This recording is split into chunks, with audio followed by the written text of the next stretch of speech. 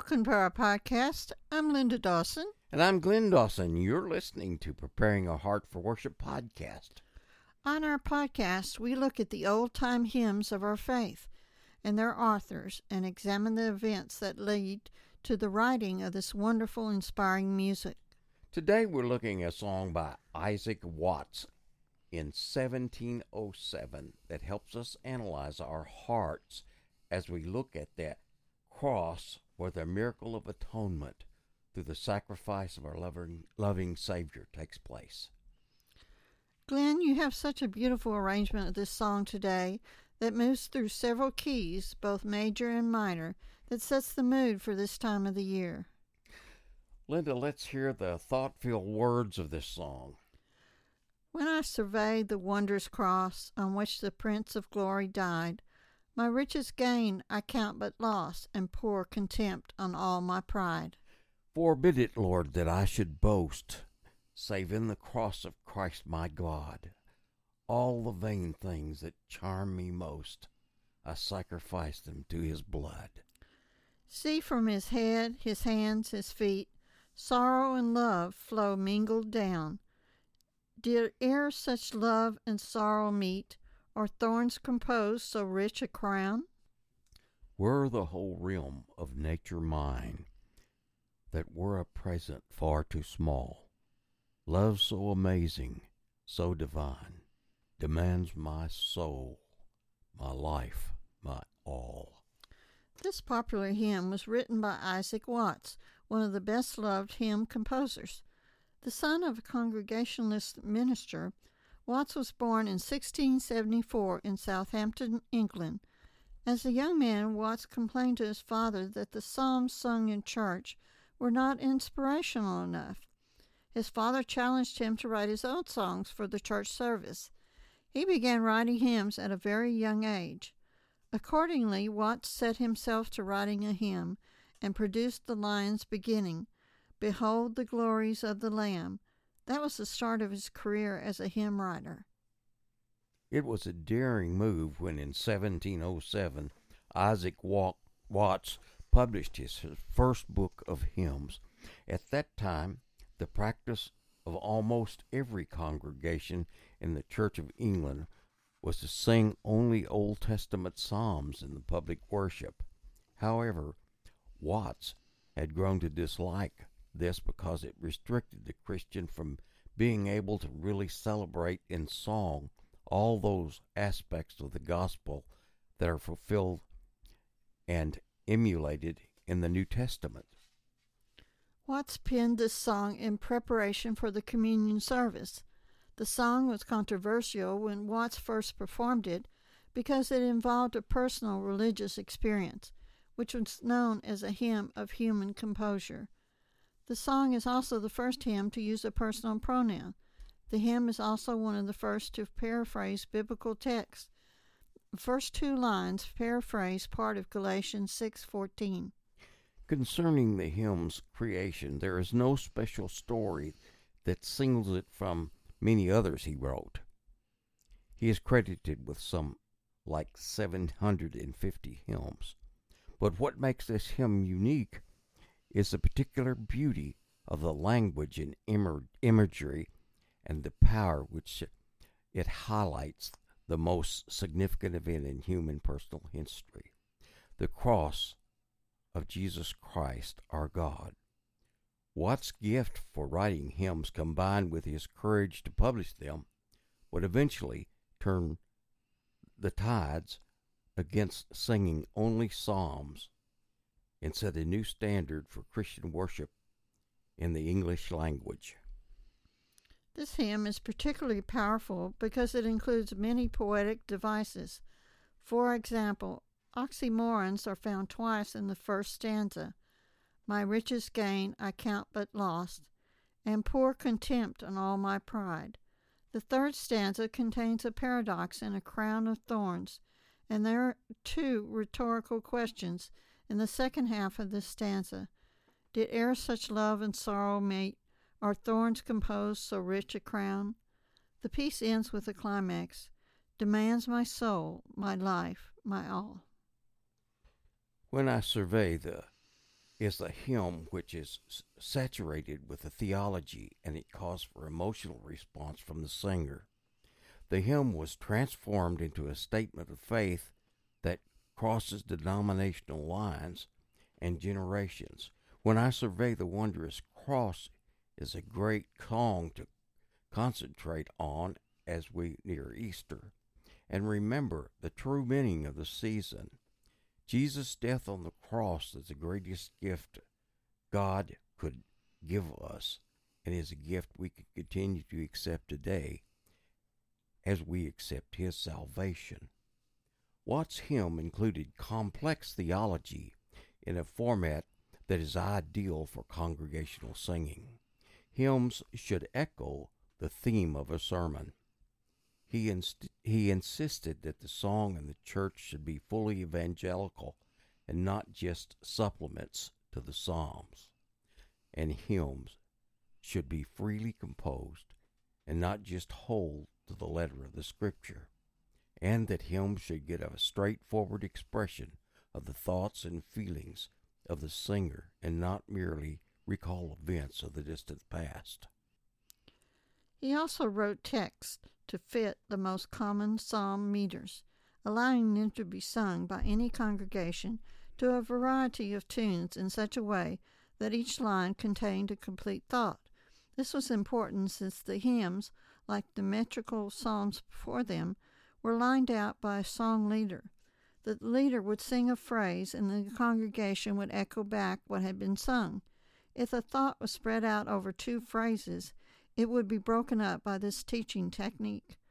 Watts smoothed out the process by including a complete thought in a single phrase as much as possible. There is a fourth stanza that is often omitted.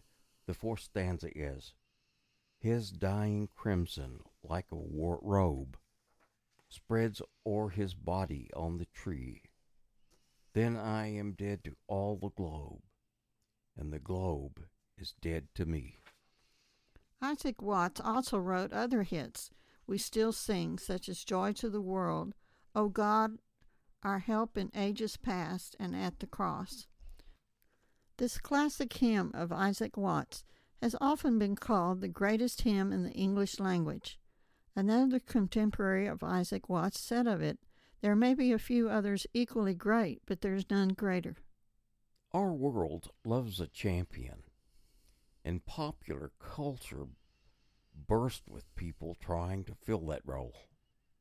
The movie stars who make the public display of giving to charity, politicians who brag about their work. It's a world of pride. And no matter what way we turn, we seem to find someone with a puffed out chest. But the superstars aren't the only ones who like to boast. Sometimes we want to capture that kind of attention too. We come up with a good idea, we receive awards, or we help with a good cause. And there's part of us that wants everyone to know about it. So we brag a little, hoping to be admired. In stark contrast to this human pride, Isaac Watts calls us to look at the cross and see the real champion, Jesus Christ. With a heart focused on God's sacrifice, Watts wrote, "My richest gain I count but loss, and pour contempt on all my pride." And he prayed, "Forbid it, Lord, that I should boast, save in the death of Christ, my God." And as you sing this hymn, focus your pride on Jesus. He's the true champion to brag about. Watts' lifelong ambition, according to his own words, was to be a servant to churches and a helper of Christians. Dr. Watts won and held the hearts of a large share of the English-speaking world over a long period of years, despite the fact that as a child he was never strong, and despite the fact also that he was forced to resign a pastorate because of poor health.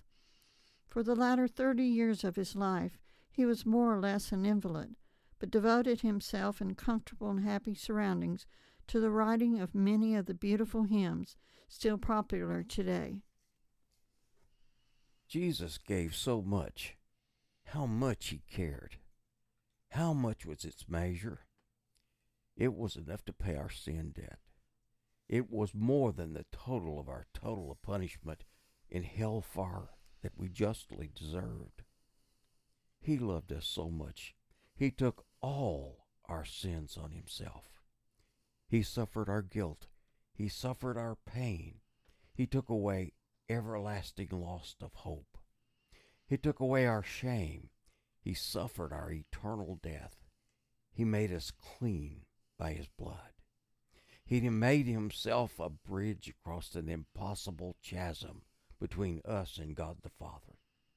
My friend, no other one cared so much as Jesus. God made us in his own image. We were his creation. He placed mankind in this beautiful, wonderful creation, and it was perfect till sin entered in. We read about it in Genesis' account of creation, where God and man walked together in fellowship till Satan's temptation came and corrupted God's creation. Man gave in to the lure of temptation, and sin entered the world. And it has been here ever since. Sin has separated us from God because God is holy. He could not take part with sinful man. Man now has a sinful nature. God had a holy nature. We were eternally separated. Still, God loved us. He had an everlasting love for us. The Bible says he loved us while we were yet sinners. Think about the natural condition of God, then examine the natural condition of yourself. Each of us can list things that we have done that has broken God's law. When we compare that to the character of God, we can easily see that it doesn't stand up to God's standards. The Bible says there is none righteous, no, not one. It says all our righteousness is as filthy rags. We find ourselves in an impossible situation. There is nothing we can do to save ourselves. We're lost. We're without hope, without any solution we can come up with ourselves. But God has provided us a second chance. Jesus said, I am the way, the truth, and the light. No man cometh to the Father except through me. The Bible says, how can we ignore so great a salvation? If we ignore what Christ has done for us on the cross, if we think we're good enough, if we think that, well, we're church members, or we've been baptized and always went to church all our lives, if we trust in anything we have done or will do, we miss the mark. If we come to judgment before God with this argument at our death, he'll say, depart from me, I never knew you. He already provided us a way, and anything short of believing in what he has done for us and trusting in him for our salvation is unacceptable to God. Anything else mocks God. If you never trusted Jesus, do it right now. Don't wait till it's too late. Let God do his work in your life. I promise you he will if you'll let him. Now let's listen to Glenn as he plays When I Survey the Wanderer's Cross on the clarinet.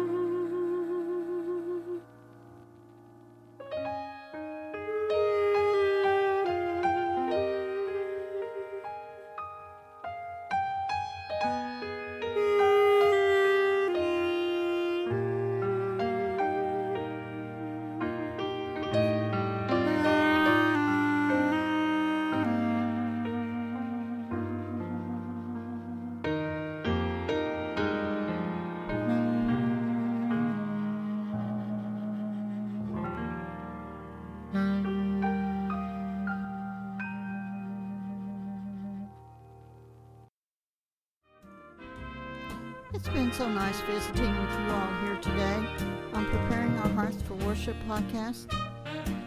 Our program is part of the Glenn Dawson Evangelistic Association. It's a non-profit 501c3 organization dedicated to sharing the gospel with the world, and we're located in Lexington, Kentucky. As we look at the old-time hymns, the authors, and events related to the writing of their songs, we hope you have been informed and enjoyed yourself. We always enjoy hearing from you. You can write us on Facebook or whatever platform you hear us on. You can even write us on our webpage over at www.glenndawsonea.com. That's www.glenndawsonea.com. Our music has been distributed to the web, and you can hear it by searching the web for the music of Glenn Dawson. On some of the services, you can punch the like button when you see it on the servers. We appreciate it when you do that because it helps our ministry and keeps us going. We look forward to seeing you again next week on Preparing Our Hearts for Worship. God be with you, and bye for now.